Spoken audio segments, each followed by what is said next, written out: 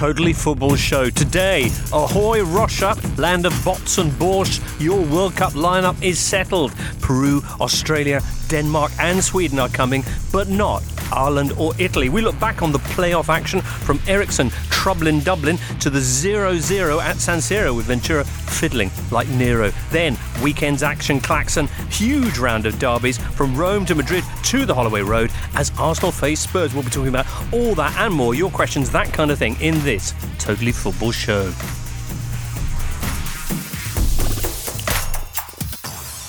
Totally Football Show, everybody. Who's in today? These people. Dr. Michael Cox. Hello, James. You're not actually a doctor. No, not in any sense. But it's like you are. So, thanks. Yeah. James Horncastle.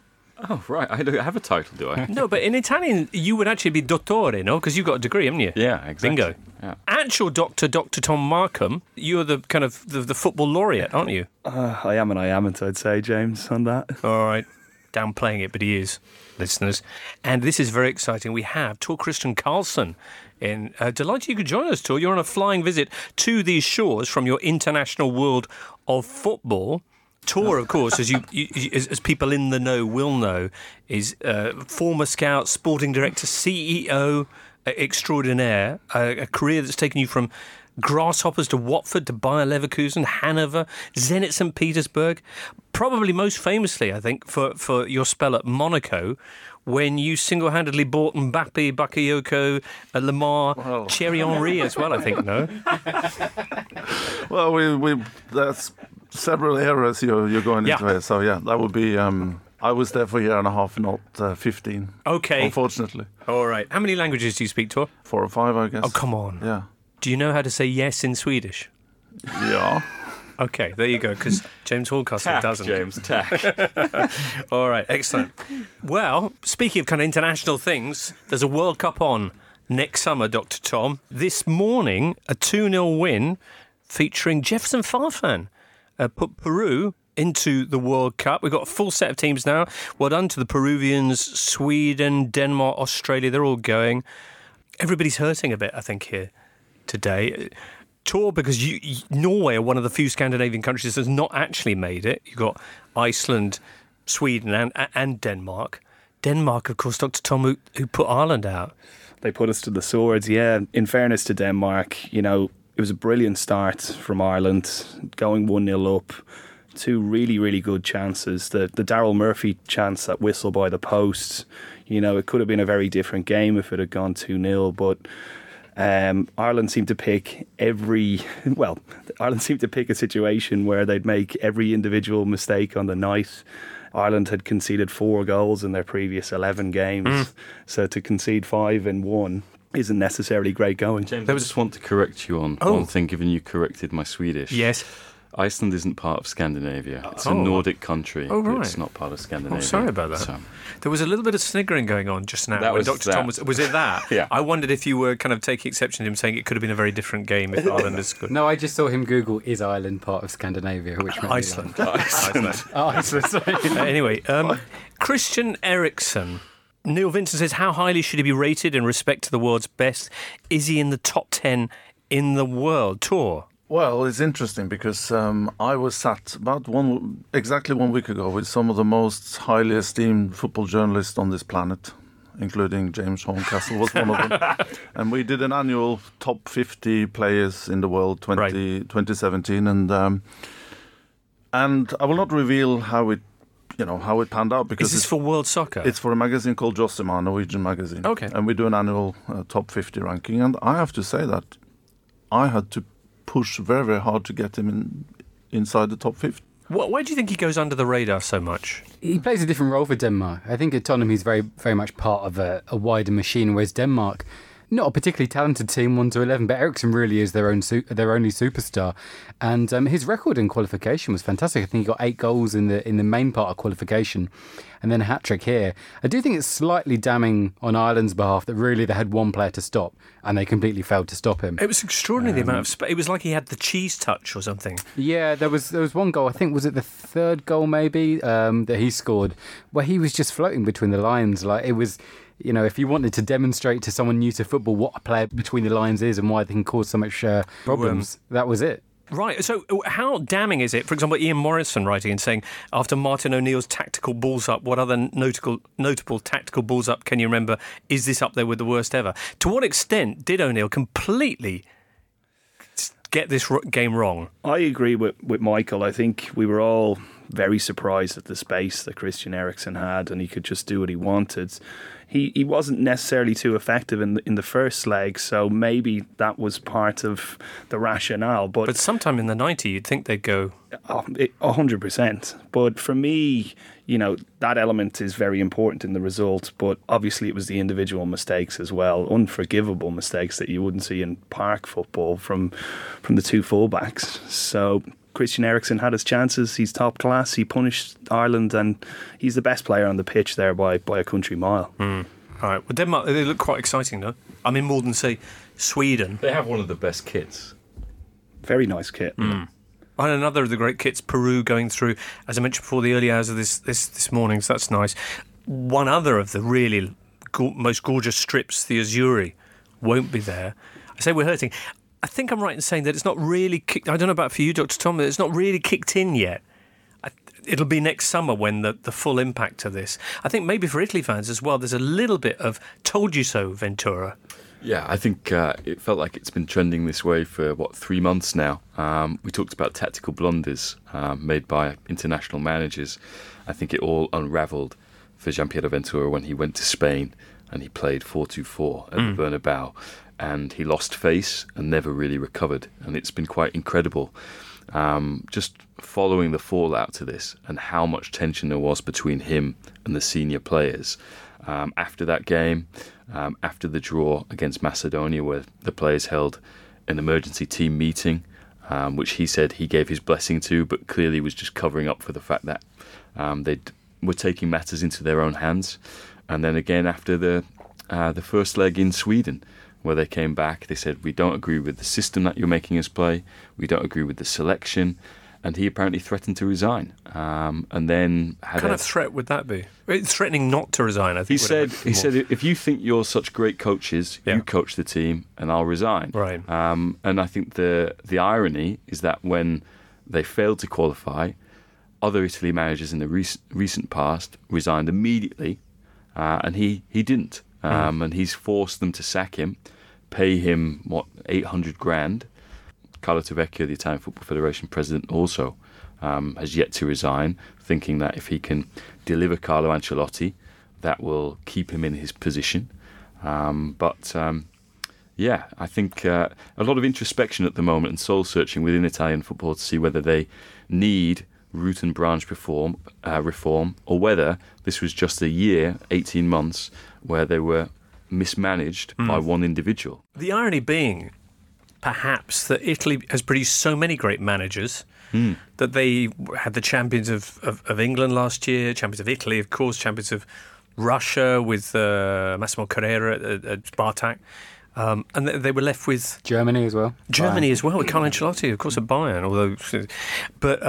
Then they were left with Ventura, who was kind of like the only man left to stand on the touchline. His performance on Striscia la Notizia, did you see this?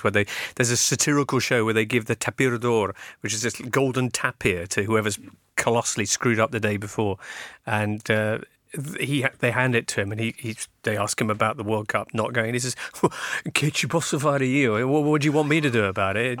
That's how it went. There was a hilarious YouTube clip which someone posted a couple of days ago, which was from his time at Bari, where he was doing a local TV program, and there was a phone in, and someone said, "Oh, you've been doing a great job with Bari. Would you ever consider taking the national team job?" And he laughs out loud and says, "If the Italian Football Federation come and offer me the national team job, they should be arrested." There was an interesting article by Rory Smith of the New York Times who pointed out that one of the things that Italy has done wrong over the last few years is they've played too many friendlies. Wrong friendlies? No, they've just played too many friendlies, which has altered their coefficient points very badly, which meant that they were second seeds for the draw for this qualification process, and then went into a group with Spain, whereas if they hadn't played so many friendlies, probably would have been a seed. They probably would have got an easy draw like England got, for example, and we probably wouldn't be talking about this. Right.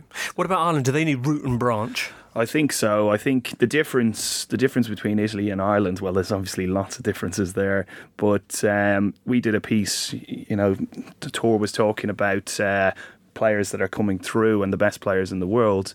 We did a piece with Football Manager for 442 on who are the 100 most exciting players coming through, and such a proportion of them were Italian. So the next generation looks very, very good for Italy, whereas Ireland, there doesn't seem to be too many people coming through, so we might need to start giving out a few more passports and going down that route.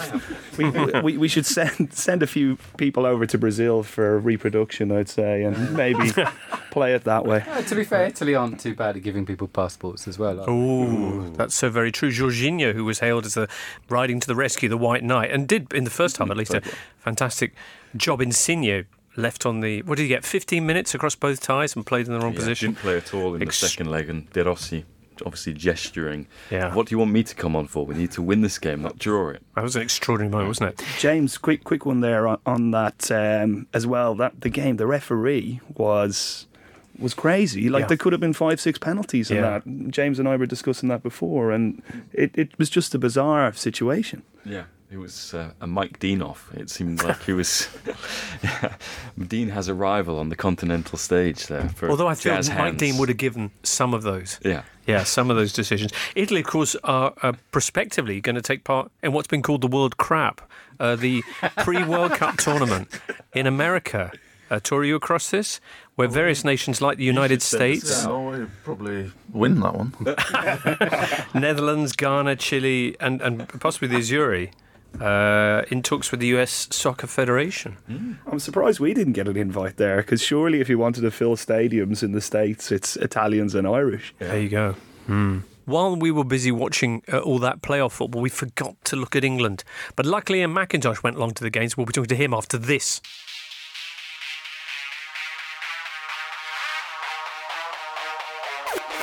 Listeners to footballing podcasts will know that there's enough tough decisions to make these days without having to worry about which razor to use. So why don't you take the hassle out of your shaving routine by signing up with our pals Cornerstone.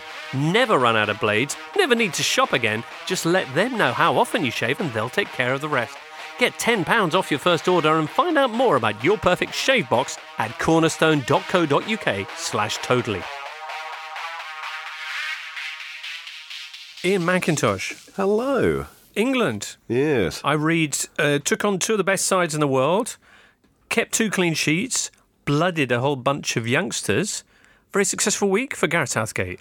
Very successful might be pushing it, but there's green shoots there. You know, you go up against those kind of teams and you don't get pulverised. That's always a plus, given England's form of late. There are also lots of aspects of the performance. There was certain composure in there, particularly with what was a relatively inexperienced team. It's a very good performance from Joe Hart as well. There weren't many shots to speak of. This is the Brazil game. It was very much England on the back foot, but they didn't look that flustered at any point. And it was a proper Brazil team? It was a proper Brazil team, and they really went for it. Most international friendlies tend to kind of peter out about the 57th minute when everyone makes all their substitutions, but this one didn't. They kept pushing and pushing and pushing. It was I think the notion is that the Brazilian players, the Seleção, were looking to earn their places in Chiche's squad for Russia. Inside the Far Post asks, are there any historical precedents for expectations of England getting needlessly inflated by a couple of half-decent friendly showings 6 months before a major tournament starts? Is that where we are, Ian? Or do you think something different is going on? No, I mean, Southgate was very clear afterwards in the press conference to say that Brazil are far further ahead in the process of building a team than England are. England at the very early stages. There is nothing coming from the camp about, we're going to do it, we're going to turn them all over. I think it's just enough at the moment to have a team that looks borderline competent.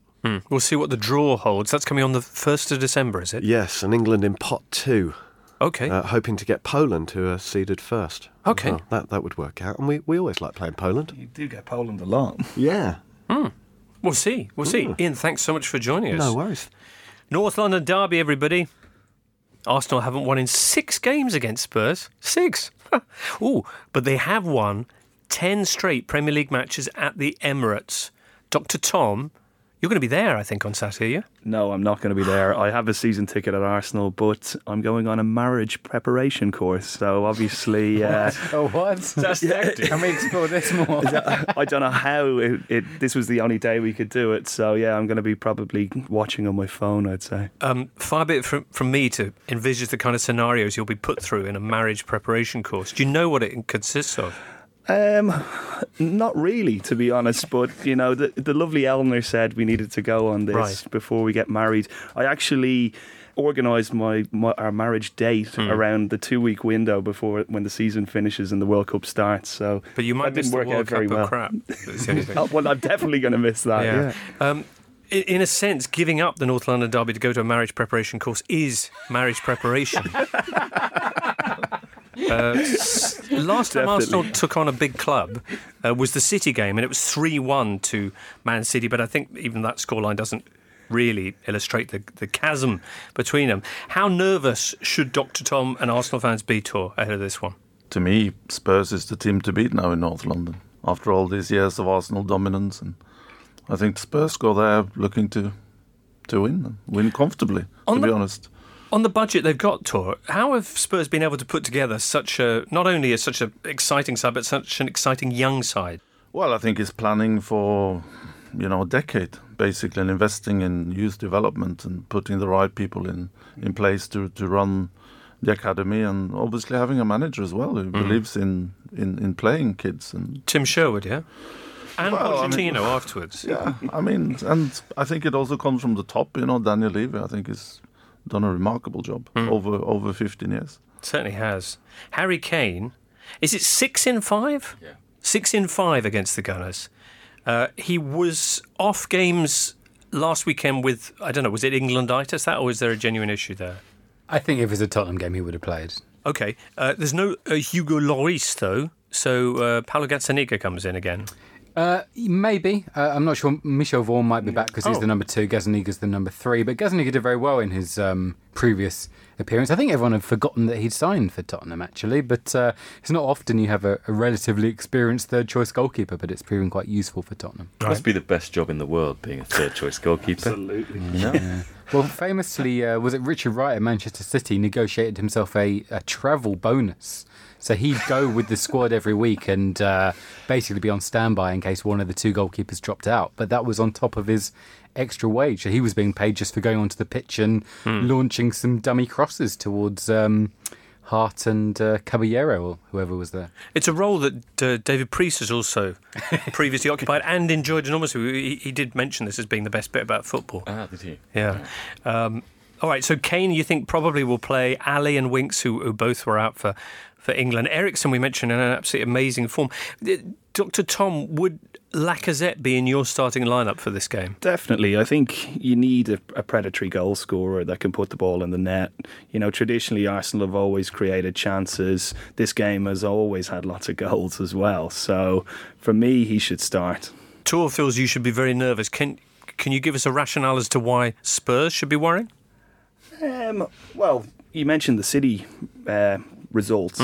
Arsenal were very hard done by in that game. How do you feel? In terms of refereeing decisions, I think that the second offside was a joke. And I thought they did okay in that game. And City are a much better side than Spurs in my eyes.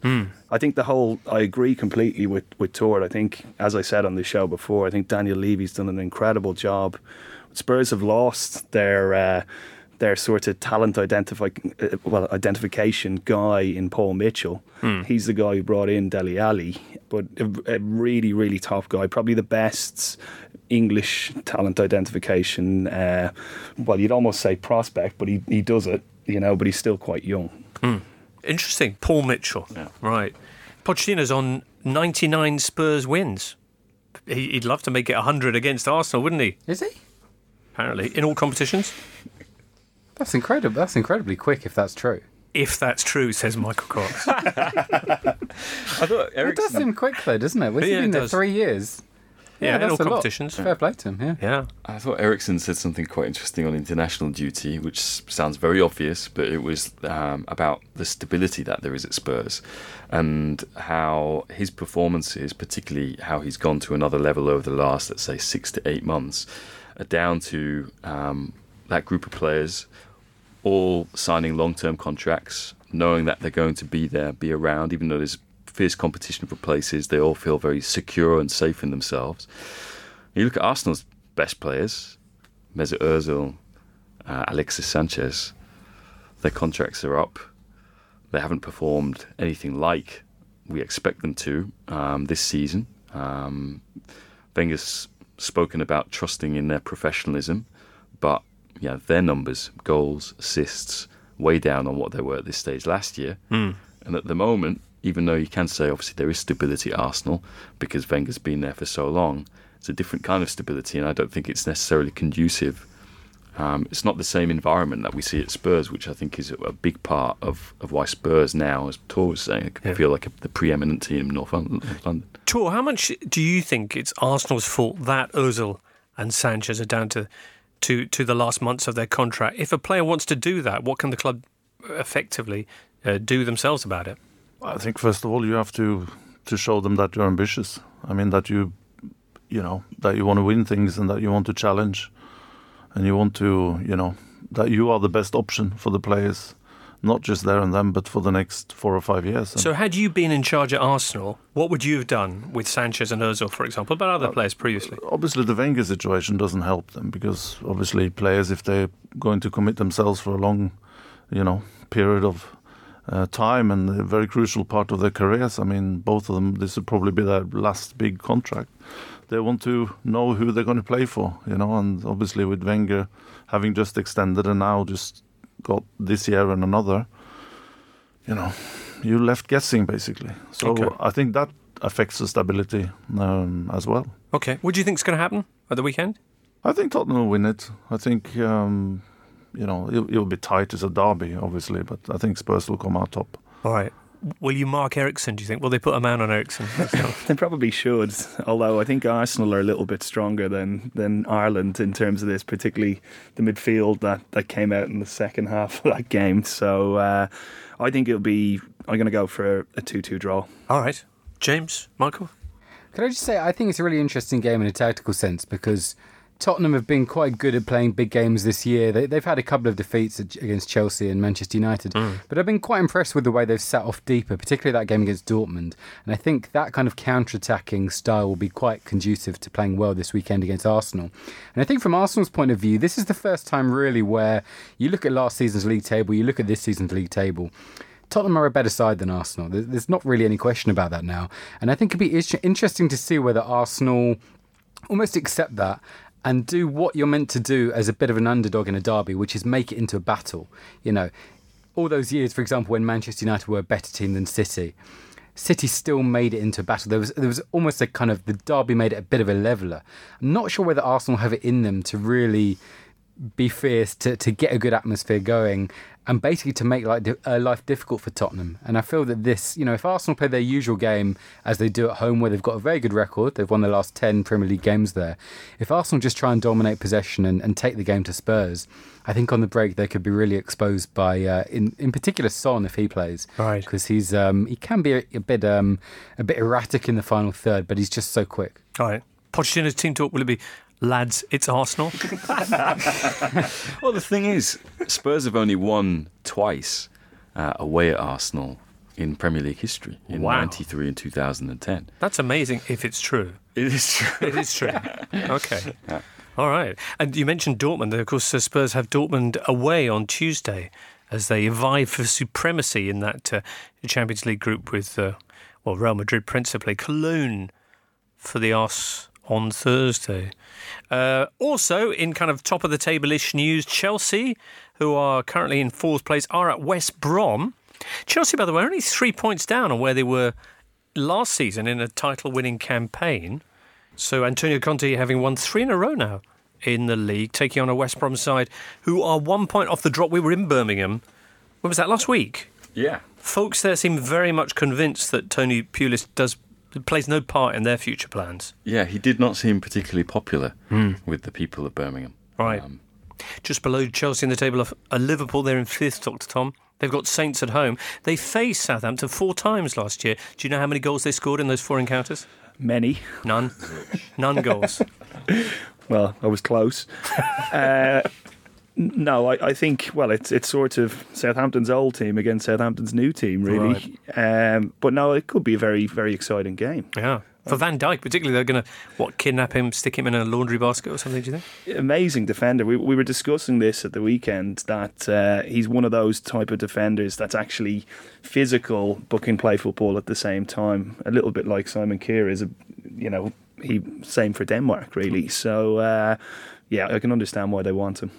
Do you expect, and Tor, I don't know if you have any view on this, do you expect Liverpool to go back in for him in January, or is the no they received from Saints definitive? Well, they'd probably do it the right way this time around. Which would be? Well, would be to contact Southampton and politely ask, whether they would be prepared to open negotiations.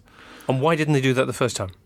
I don't know the exact background, but, the way it was portrayed in the media was that they obviously went through the agent and, kind of the back door. Back channels, right. Yeah. But that is also quite a well-worn route, because you want to check with the player before you bother going to talk to the club, no? Most of these transfers are opened at, I would say, informal level. Precisely the way you described there, James. But obviously Southampton were very, very strong and, wanted to also send out a signal that they're not having it that way. And if you want to buy players off them... Where's the line in terms of what's acceptable in terms of informal contact and what's tapping up? Or is it a very fine line? I don't think you can ever prevent clubs from speaking to an agent, and that's the buffer. But once you, I think, start meeting with the player and, put ideas into his head, I think then you're on dangerous territory. But as long as you just, speaking to one party, which is the agent, and the agent, then moves on, speaks to the player, the club, to get an understanding how can I move this on, or we better back out. It's natural that Saints might choose to say no, but how surprised were you that Liverpool then didn't make any other defensive signings? They didn't seem to have any other plans. Yeah, actually, I thought there's a lot of sort of gamesmanship, and I thought Van Dijk would end up at Anfield in the end. I thought that would be the outcome, but fair dues to Southampton for being strong in and sticking to their principles. No, I think there's obviously need for defensive reinforcement at Liverpool, but it's not easy.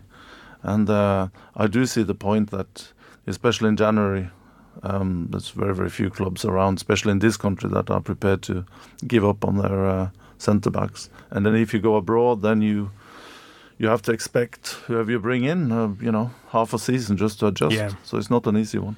Van Dijk not cup-tied, of course, so that would add to his attraction from Liverpool's point of view. Southampton, who had probably the easiest set of fixtures thus far in the Premier League, but haven't done particularly well with them. They're 4 points off the drop. Only played two teams so far who finished in the top 10 last season, one being Man United, who they lost against, and West Brom the other. So they've got a lot of testing fixtures on their way. Man City, who are very much on top currently, are at Leicester. Now, they lost there 4-2 last season, Jamie Vardy hat-trick. And they've actually lost two of their last three meetings with the Foxes. Freddie Brizzle, great name, says, with the reported injuries of Aguero and Jesus, is this the start of the City blip the rest of us have been waiting for? In brackets, no short answer. What's happened to Jesus? Now, Aguero, he fainted at half-time. Oh, he had dizzy spells while playing for Argentina against Nigeria in a 4-2 defeat, actually. What's happened to Jesus? This has caught me unaware. Freddie, let us know. Okay. But given the form of Demarai Gray, which has been sensational since Whispering Claude took over there at the King Power, and given the total disarray that obviously Man City are with their players flying off around the world, what do you think, Dr. Tom? Odds on an upset? I don't think so. I think City, even if they don't have any of the strikers in place. Otamendi's out as well. I forgot to mention that. Well, that's probably an advantage. Really? I don't necessarily rate him as the best defender in the Manchester City squad. No, I think they're just too strong. I saw actually that Gabriel Jesus was been sprayed with something during that Brazilian game. I presume it was relating to injury and not pesticide or something. Oh wow! So it might have been passes. But yeah, so he didn't look too bad. He did come off. I don't know whether he can still play at the weekend. We'll see. Right. Okay. Aguero, by the way, the Argentine Football Association said that he'd had a blackout, was taken to hospital so that routine examinations could be made as a precaution, but apparently was fine. A bit worrying, that, though. Yeah, I think City can cope without Aguero and Jesus, actually, because they've got so much attacking potential from their players. Maybe not any natural centre forwards, but you look at the way Sané plays, De Bruyne gets in goal scoring positions. I think Raheem Sterling as well has he's scored, I think, 7 Premier League goals this season. And the interesting thing about those goals is they've all been struck from between the posts. He's basically drifting inside to become a secondary centre forward, really. So they've got goal scoring potential from lots of positions. Wow. Where'd you get that from, Michael? I looked at the goals he scored. No, okay. That's just a really interesting point, actually. Yeah, well, it's quite an interesting contrast because obviously Sané's playing on the other side, and the majority of Sané's goals are when they switch the play out to the flank and he's breaking in behind the fullback. So Sané and Sterling playing very different roles. I disagree slightly with Tom about Otamendi, who I think's had quite a good season. And I've said this before and I always get lots of stick for it, but I think the longer City go without playing Vincent Kompany will be a positive for them. I think every time he comes back, he looks rusty. He's really difficult for his fellow centre-back to play alongside because he's so obsessed with trying to win the ball high up the pitch. He's not actually very good at that. I don't think he has the body type for that. He needs to be kind of staying in deeper positions and defending on the edge of the penalty box. And if they have to recall him for a long period, I think that's where their season could take a hit. Tweet us at The Totally Football Show. Find us on Facebook and check us out at thetotallyfootballshow.com. If you haven't heard the latest edition of the Totally Football League show, you won't have heard Martin Mad Dog Allen. By the way, is it okay to call Martin Allen Mad Dog to his face and that? That's all right. Yeah. He approves, yeah. Okay. But you won't have heard him talk about his life in and out of the dugout and that time when he jumped in naked to the Solent to G up his Brentford players. When we pulled up at Hartlepool on the Friday afternoon, the team hadn't won away from home all season. All the players were doing a little warm-up and talking about swimming across a river. And I was stood about 10 yards away with my horrible face on. And after a while, this is why they're doing their stretching, I sort of turned round, looked at them, walked towards them quite, with that aggressive type of style, and said, instead of talking about it, why don't someone get in and do it? All you lot do is just talk about it. I'll swim it. So the captain sort of looked at me, and he was a tough northerner called Stuart Talbot, now a prison officer. He said, well, go on then, £5 each, £5 a man. So I looked at him, I said, yeah, don't worry about that, I'll do it. So I took all my clothes off, put my trainers back on, ran round the other side of the river, crossed the bridge, over the other side, faced them. All the players are staring across the river. They're all laughing and smiling.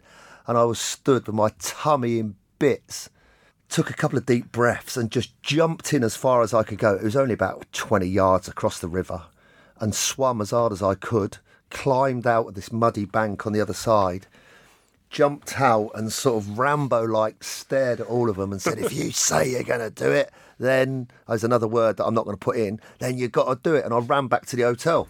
And when we got to the ground the next day, there's no team talk. We beat them 2-0. We celebrated in the dressing room, and that, I believe, was the start of us staying up.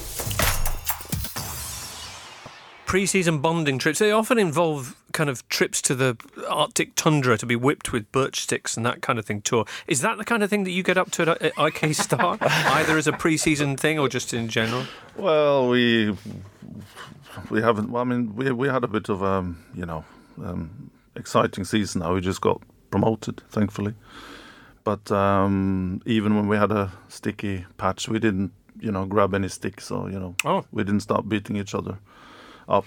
Okay. We beat up the opponents instead on the pitch. Bingo. And it worked because famously, before you arrived, IK Star of Norway were on the longest run without winning a single game across any top division in Europe. How many games was it by the end? Well, we tend not to talk too much about that, but I think it was 30-odd in the end. Okay. Yeah. All right. Well, Benevento are coming for you. Well, I think first point this weekend. I'm predicting they might do. Sassuolo. Yeah. Sassuolo. Yeah. Well, all right. Monaco, meanwhile, you were part of Dmitry Rybolovlev's relaunching of the club when it was down in Ligue 2, which also featured Claudio Ranieri. It did. Yeah, Absolutely. You brought him in, no? Yes. Yeah, it was good working with him. Great. I think right man at the right time, and great person, very strong leader. I think we had about 20 nationalities, so it also helped having somebody who worked across different European countries, and it was a good period. And, did he have a catchphrase? Because Leicester was very much dilly dong, and I think now at Nantes it's lock the doors. Yeah, before you decorate. Lock the doors before you decorate. I'm summarising here, but what did he say in France? I can't remember. We used to speak Italian. Okay. Among us, because he obviously brought Italian staff as well, and he was learning French at the time, so we didn't get that far to build that kind of legendary legacy. But I think he deserves a lot of credit for what's happened at Monaco over the past 5 years. Laying the groundwork for Leonardo Jardim's success. Absolutely. Yeah. Well, it was last season in particular was amazing. What do you think about the way that I know that they're still second in Ligue 1, only 4 points really behind this juggernaut PSG, but their Champions League campaign's been absolutely woeful. Is it just the fact that they sold so many great players? I mean, that's kind of the... Yeah, I think it's a combination of different factors. That is obviously one, that you every summer they're forced to sell top players particularly to the Premier League. So that's almost a price of their success. But I think also after the sort of the climax, the end of the season with winning the title after so many years, and I think it's hard then to mobilise as well for the same level of performance. But they'll be back, and I mean, we talked about Tottenham, laying the sort of foundation for future growth, and Monaco have been doing that kind of work for 15 years. I mentioned loads of star names who come in there. Of the ones that came in under your watch, which were you most pleased with? I think the credit goes to the youth department, really, because they keep picking up these 14, 15-year-olds and just, see them coming through at 17, and then you give them half a season and they are, ready. And I think the one player that we decided to bring on the pre-season tour, I think it was the very last name that was booked. And that was a kid from, I think he was 18, that was Yannick Carrasco Ferreira. Oh, wow. That we just took with us, and we played Newcastle, I think, in the first friendly, and he was just unstoppable. And Ranieri said to me after the game, look, this kid you just took along is the best player. He's the best player in the squad. I said, are you sure? And yeah. And then league debut he scored, I think, screamer from 30 metres, direct free kick. So I think he's the one that really, Magnificent. Talk about future growth at Monaco. Yeah. I don't know if you saw, I think Sotheby's sold a Leonardo da Vinci painting today for 450 million. Yeah. And the seller... Is that euros? Euros. Yes. And the seller is believed to be Rybolovlev. Yeah, interesting. And do you know how much it went for was it in the 60s or the late 50s? Clearly I don't. 50 quid. Yeah, about £55. No. Yeah, because it wasn't initially thought that it was a real Da Vinci. Yeah. But that's inflation for you, isn't it? Yeah. So they might have some money to spend then if he's made that sale. It's a little bit prosaic to mention it, but Monaco playing Amiens this weekend after that. Extraordinary. A bit of auction news. 4 points behind PSG, who host, as it happens, Claudio Ranieri's Nantes. So very much lock the doors and put away the decorating gear at the Parc des Princes. Right. Hey, Palace are taking on Everton. That's a huge game in the Premier League. Palace are bottom. Everton are only 2 points from the drop. What's going on with this finding a manager thing? Dr. Tom? It's crazy because they've been so close to, Koeman probably had to go under the circumstances, but you think they would have had someone lined up.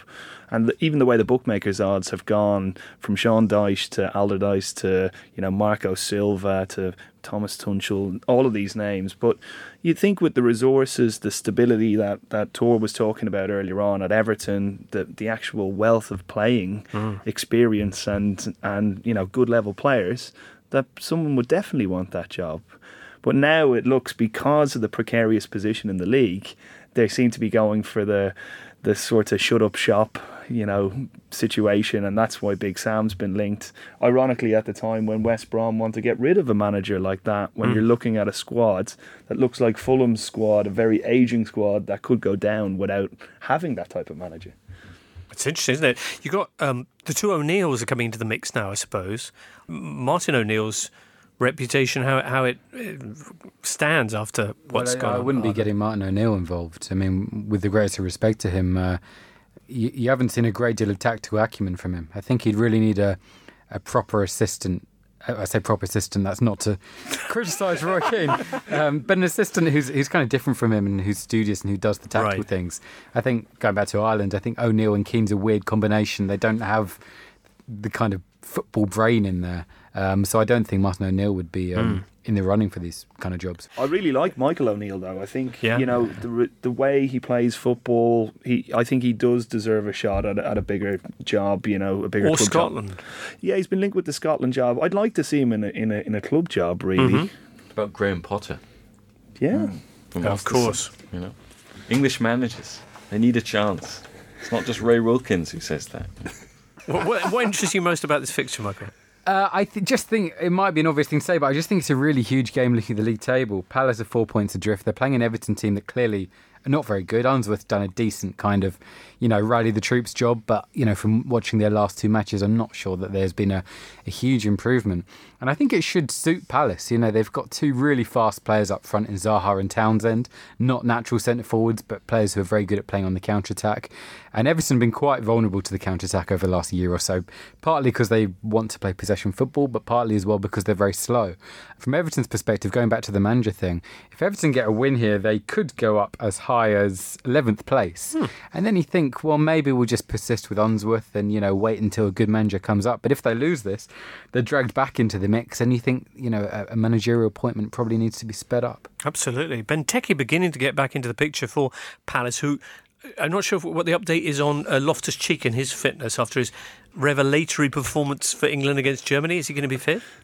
I have no idea. I'm not a doctor, but they definitely need to share the goals around more. Okay. Is a stat? They've only had two players who've scored for Palace. That's it. Wow. 2 players. And I think when Benteke comes back, that should weirdly actually benefit Loftus-Cheek, because Palace are playing... They basically don't have a centre-forward, so they're playing Zaha and Townsend up front. When Benteke comes back, they'll probably go 4-3-3, and then Loftus-Cheek has been playing on the right, can come into his favoured central position. I see. Morales and Schneiderlin were both dropped from Everton's win against Watford for not taking training seriously enough, but they're back in the squad. Just a little red light there of possible issues within the dressing room. Oh, do you know that Palace haven't beaten Everton at Selhurst Park since? Anybody? 1995. Oh, Michael, 1994. Okay. When Take That's Never Forget was number one. Actually, on the subject of Take That, Martin O'Neill's greatest contribution at international level is still slagging off Robbie Williams at France 1998, isn't it? What did he say? They were in the studio together on the BBC, and O'Neill basically said he was very impressed Robbie was enjoying such a successful solo career because he can't write songs, he can't play an instrument, he wasn't that good a singer. But he phrased it as a compliment whilst also saying that Robbie was useless. I mean, he's a fantastic talker, Martin O'Neill. Yeah. His performances in the 2006 World Cup, when he kind of famously opined that nobody knows anything while staring at Alan Shearer, were a joy. Yeah, he also said Ibrahimovic was rubbish, I think. Yeah, he did that. Yeah. Anyway, that's Palace Everton. Also in that kind of mix of teams at the bottom, Watford hosting West Ham in the David Moyes debut. He's begun with the Churchillian, if it works, great. If it doesn't, then I'll see East End of London for 7 months, then go elsewhere. Wow. He's brought in Stuart Pearce with him. Okay, after your strong words about the Keane-O'Neill partnership, how do you feel about Moyes, Stuart Pearce, Michael? Yeah, well, I mean, what Moyes is good at, or was very good at Everton, was as a kind of training ground coach. He's a very studious guy. He scouts the opposition incredibly thoroughly and then adjusts his game plan. I think what has been clearly lacking from his last couple of jobs has been, the personality, the leadership. And Stuart Pearce has a history at West Ham, was there before. You think he's the kind of man that can maybe motivate a Mark Noble character. Is that what they need to motivate the noble? Yeah, motivate the motivator. I think it's become so bleak there. I don't think that's an entirely illogical appointment. I think that could work nicely. Okay. Do you remember that game Moyes was in charge at United when they played against Fulham, and United had 81 crosses in that game, and the remark then was, I think Rio Ferdinand said this in his biography, he said, it's no use playing that way when you don't have a player like Andy Carroll. Now he does have an Andy Carroll. Now he has an Andy Carroll. There you go. Look out, Watford. Swansea are at Burnley. Burnley are 7th. Quick reminder of that. Burnley are 7th, Tor. How impressive is that? Also, they're not just 7th because they've had easy games. They've played, I would argue, most of their most difficult fixtures. Yeah. So and even picking up points on the road. And yeah. I think Burnley are becoming an example of how to run a football club, and it's establishing themselves on a very sensible way in the Premier League. And I don't know, I wouldn't have tipped them for relegation before the season. It's one of those that you think are now can become a Stoke. You know that if they lose, how solid are they as a club? Solid enough to survive losing, say, Sean Dyche to Everton? I think Sean Dyche is very integral to the development of that particular football club. So I think it's also a case of a lot. Depends on him. So obviously, him leaving would be absolutely catastrophic. Right. They have metrics. Actually, they're one of the only clubs that take it very, very seriously in terms of KPIs for a manager. They've actually in the past looked at the managers who've spent the least per point, and that's one of the very simple sort of metrics. But they do have a system in place for appointing managers, and obviously if Dyche did leave, I'm sure they'd make the right appointment again. Who else features highly in the kind of points per pound? I know that Jose Mourinho doesn't. The one, funnily enough, the last time this was covered in the media, the person was Brian Laws. Really? was the name that came up. Ex-Burnley. Exactly. Wow. Well, traditionally Allardyce does quite well in terms of not spending money on transfers. The problem is he does spend a lot of money on wages, so I don't know whether that comes into it. Right. On the subject of metrics, this is the game between the two sides who have had the fewest shots on target in the Premier League. So, I'd be amazed if there's more than one goal in this game. Okay, well, the Tykes have had clean sheets in 5 of their last 8 games. They're coming off back-to-back 1-0 wins. Did you know that almost half of all their Premier League wins ever have been 1-0? Fascinating. Bournemouth are taking on Huddersfield this weekend. It's true. West Brom are up against Chelsea. Brighton have got Stoke on Monday. And, of course, there's Man United, Newcastle. And that's a late game on Saturday. We've got all sorts of interesting things to say about that. So we're going to keep that back a little and be back with you after this. Listener, there's still plenty of time to vote for your favourite writer, newspaper, player, website and podcast for the FSF Awards. The address is fsf.org.uk/vote. Lock the doors, as Claudio Ranieri would say. We're going to be live on stage at the O2 on Wednesday the 29th of November, along with our very special guest, Kevin Bridges. Did you see Kevin's tweet about this? No. He said, I'm going to be joining 90s icon James Richardson on stage. And it's true, he will be. But I think I'm joining him rather than the other way around. But anyway, Wednesday 29th of November, if you'd like to see that, and who wouldn't, then you need to get yourself along to the O2's website. Also because producer Ben says that he is going to personally give away a very fancy Sony Xperia tablet at the event with a copy of the new Football Manager game on it. Or is it Ian's old one? Well, maybe Ian opened the box, but they can definitely have a copy of the game. Brilliant. All right, you own Ian McIntosh, don't you? We do and we don't. No, Ian loved Football Manager, obviously, and as I've said before, it keeps him off the streets. Yeah. And we're delighted with the new game. Although he doesn't seem to be very good at the new game, so right. I think it's going to take him a little while to get back into it. I've never played Football Manager, Dr. Tom, so I'm really the kind of I'm the demographic you're aiming at. What would you say about the new iteration that would to entice me into its clutches? Well, it's obviously it's designed for educated football fans, so you are our target audience. So I'll make sure that I get you a copy after this. Bingo. Excellent. Do you have Chinese takeovers in it?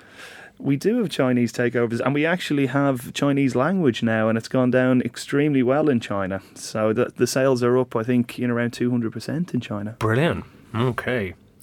Anyway, if you wanted to come along to the event at the O2, details are on our Twitter and Facebook pages or thetotallyfootballshow.com. Let's talk about Italy, James. Going to cheer myself up this weekend by watching a bit of Serie A, because, boy, have they got some exciting fixtures. Saturday night, I think, is going to be quite exciting because Milan play Napoli at the San Paolo. A Milan side that won just before the international break and gave Vincenzo Montella a bit of a reprieve. A one-game reprieve, would you say? And what a one game to have. Napoli next. Yes, and I think Napoli still unbeaten in the league. They've won all but 2 of their games. Also, Insigne will be fresh. Insigne will be very fresh and will be playing. One player who won't be, though, is the left-back, Fauzi Ghoulam, who got injured in the game against Man City. And that was one of the turning points in that game. Napoli didn't score without him. I think they drew 0-0 in their last game. That left-hand side is a big part of that team and its success. And Milan will have their best player playing on that side, Suso. So whether they can impact the game that way remains to be seen. Obviously, I think Napoli still be favourites. And earlier... Right, a classic game, though. So that's Milan-Napoli. And then before? It's the Rome derby. Wow. And I think this is, again, another super game because both these sides kind of written off, really, at the start of the season, doing better than expected, arguably pushing themselves into the conversation for the title race as well. 2 managers who know this fixture very well, Eusebio Di Francesco and Simone Inzaghi, who both played in it. Di Francesco in particular made a statement with that win against Chelsea, 3-0. Roma now looks to be very much his team. And Inzaghi just keeps getting better and better. Made a statement of himself with those 2 wins against Juventus, one in the Super Cup and then the other one at the Juventus Stadium. So lots of talented players on display, particularly in midfield. Nainggolan on the one hand and Sergej Milinkovic-Savic on the other. So yeah, it should be a fantastic game. Right, of course. Nani. In the Lazio squad these days. Are you going to mention the shirt? No. Go on, you go with yours then. Okay, no, I was just... these teams are already performing at a very high level, I would say, but what you can see is that there's still considerable upside to both of them because, one of our favourite players has yet to really play for Roma, Patrick Schick, who's back in the squad, and then Lazio have got Nani, and we haven't seen Felipe Anderson yet.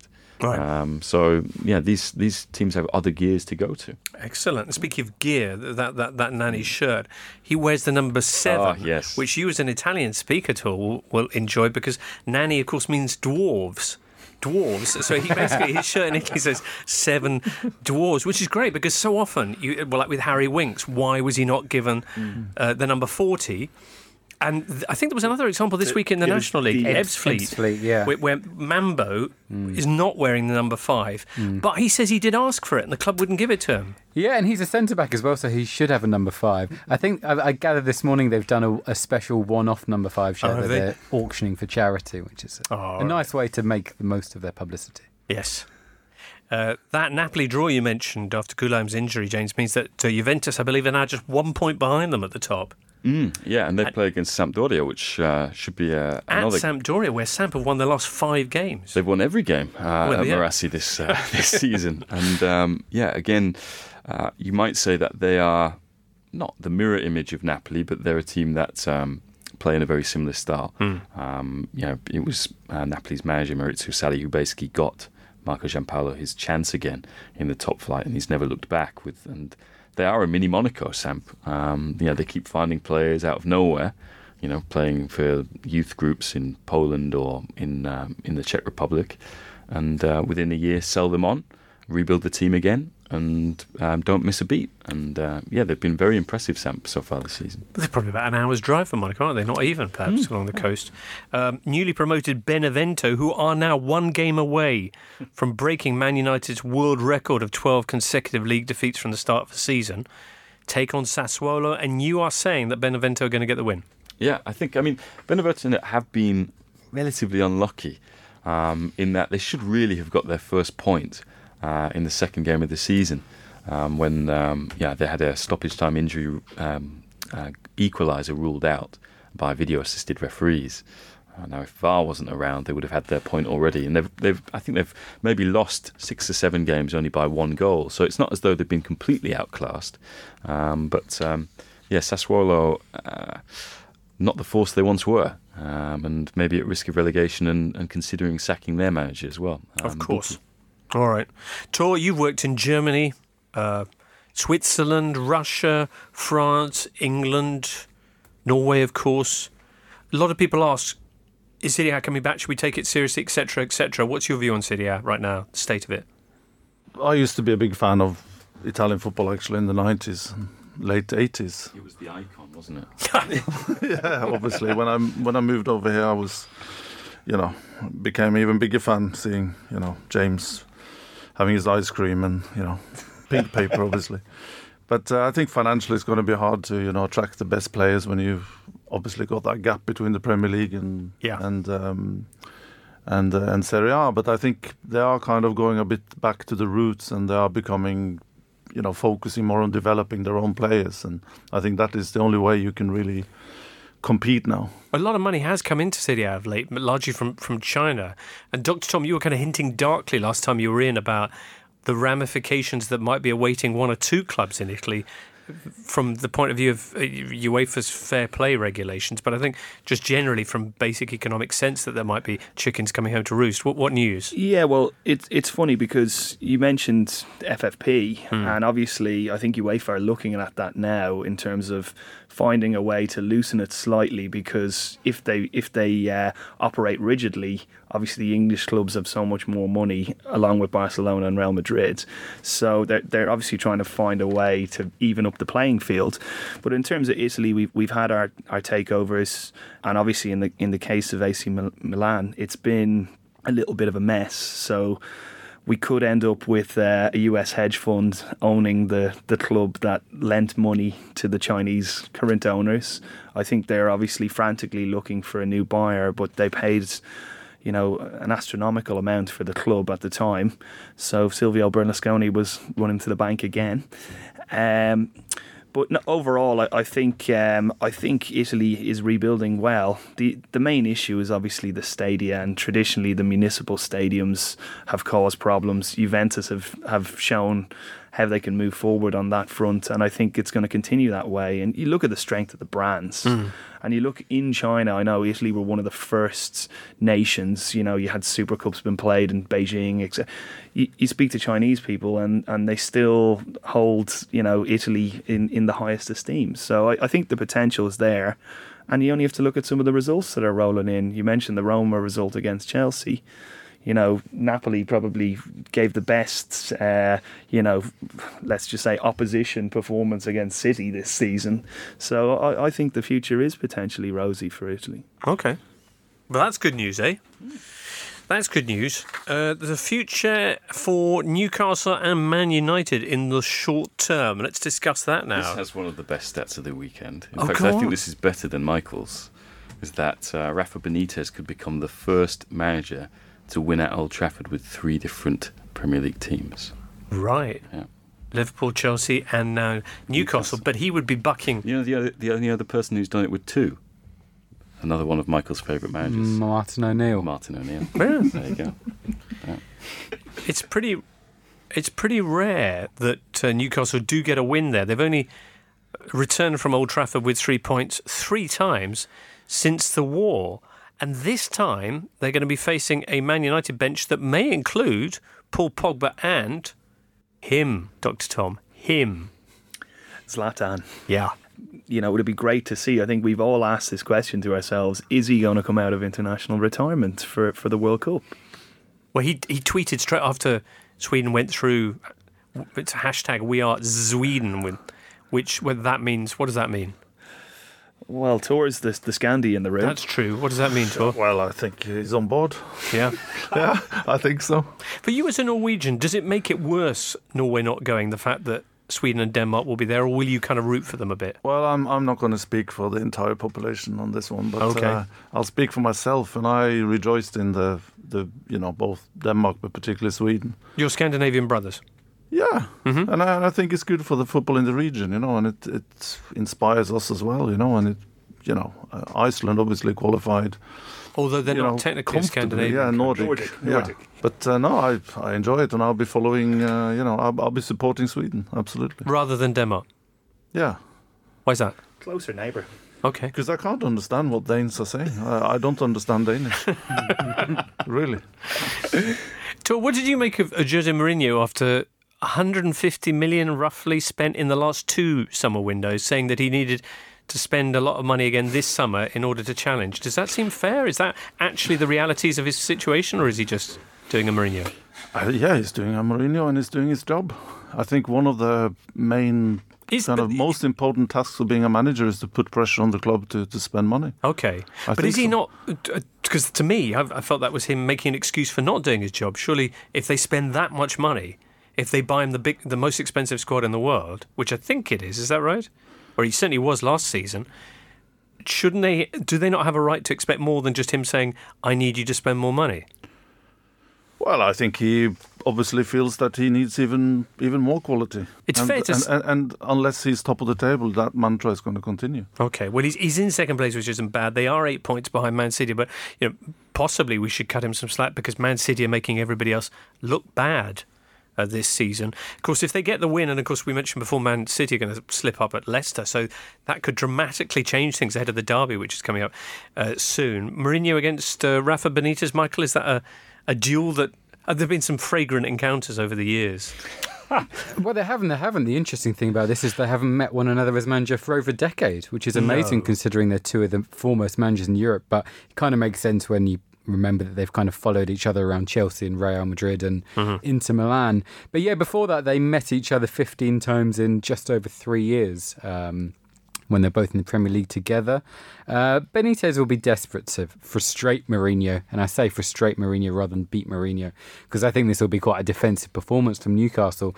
But Benitez, he's the kind of great strategist. He loves watching the opposition and trying to find weaknesses, and this international break means that he'll have plenty of time to have done that. I expect he probably will have watched all Manchester United's matches in that time, trying to find weaknesses. And what do you think he will have spotted in there, Michael? Well, again, I think it will be a defensive-minded approach, but, one of the things he will have noticed, I'm sure, because we've all noticed it, is that Romelu Lukaku hasn't scored for, I think, 7 games now. I think Newcastle will probably sit quite deep and try and deny Lukaku space in behind.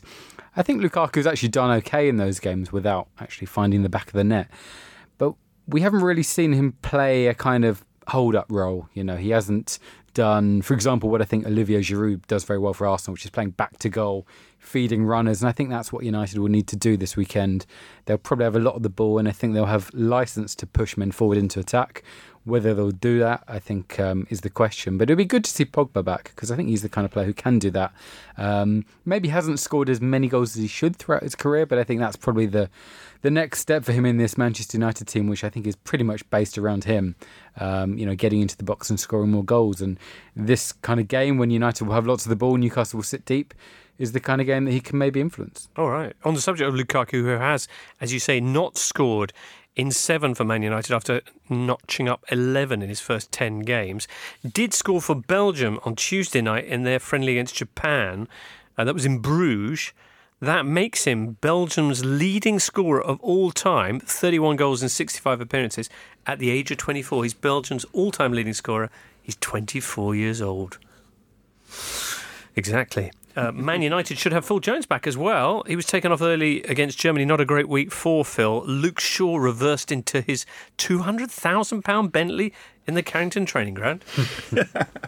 Yikes. Okay, United have Basel away on Wednesday following that. Do you fancy Benitez to get anything from this, James? I think you look at United's record at Old Trafford this season. It's completely changed from what they were doing this time last year, where they were drawing too many games, found themselves frustrated against teams in Newcastle's kind of position in the table. It's one of the reasons why they signed Lukaku, because he could bat away teams like that. But you look at United at the moment. I think there's always a chance when you come back from an international break to be caught cold, particularly when you've got so many internationals. And maybe Benitez will be confident of that. I think Newcastle have to not only start well but finish well, because United's record when it comes to scoring in the final 15 minutes of games is better than anyone in the league. So I still think United have a very good chance of winning this one. All right. Excellent. A couple of questions to finish off. People have been sending in. Oh, first of all, a salute to Travis Newton, who claims that he got, without Googling, Duncan Alexander's World Cup Opta trivia questions. Yeah, the rest of you were quite poor, I thought.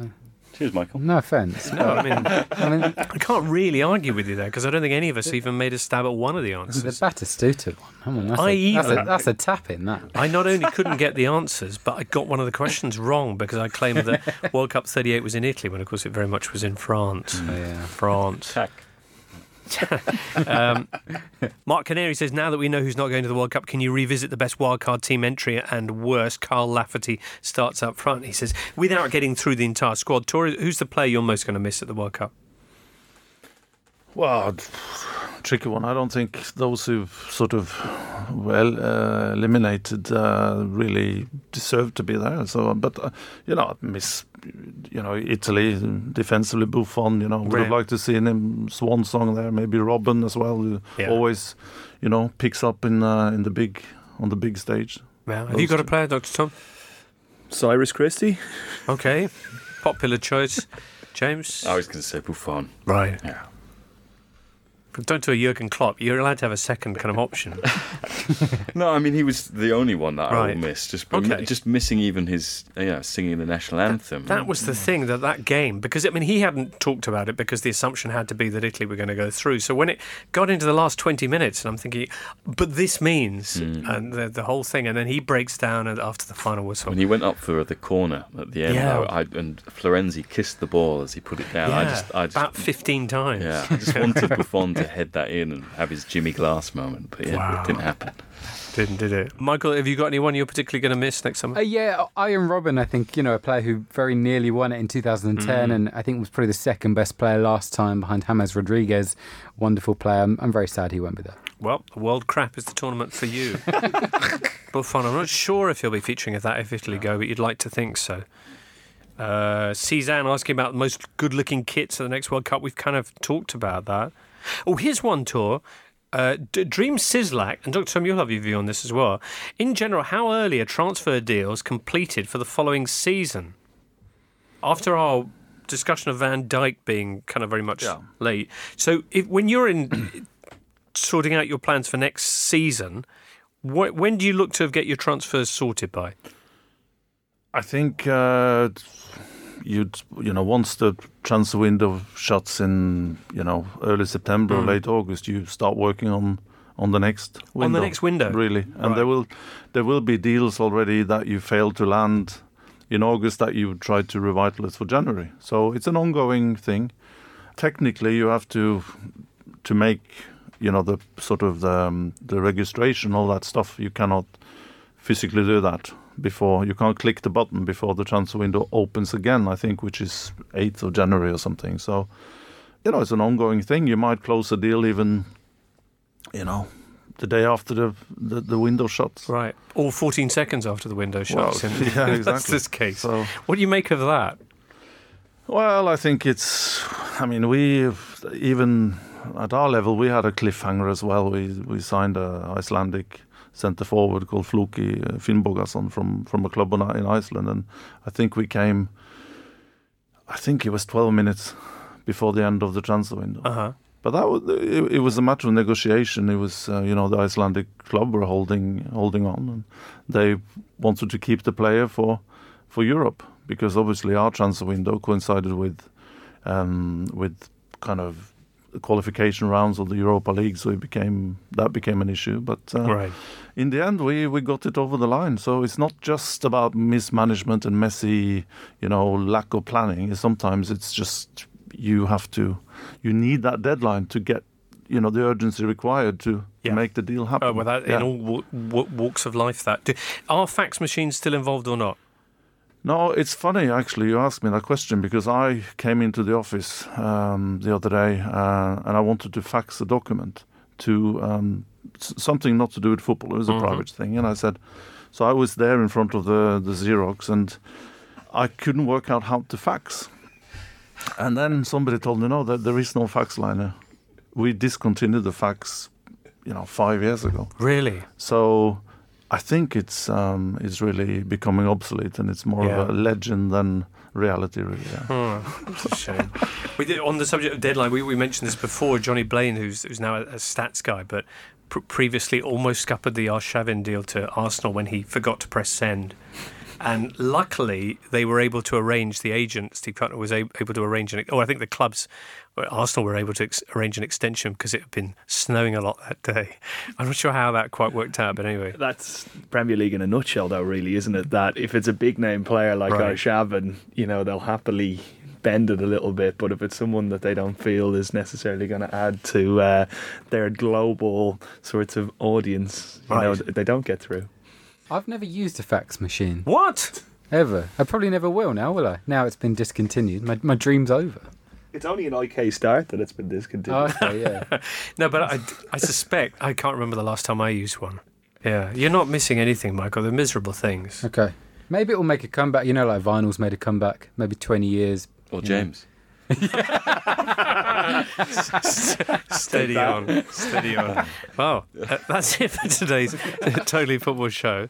Thank you so much for being with us, Michael Cox, James Horncastle, Dr. Tom Markham and Tor Christian Carlson, and producer Ben, and you listeners and everyone who sent in those excellent questions. Monday, we return to discuss all the stuff that's gone on this weekend and look forward to the big midweek European fixtures. So I hope you'll join us then and have a splendid weekend in the meanwhile. Bye for now. The Totally Football Show is a Muddy Knees Media production. For sales and advertising, email sales@muddykneesmedia.com.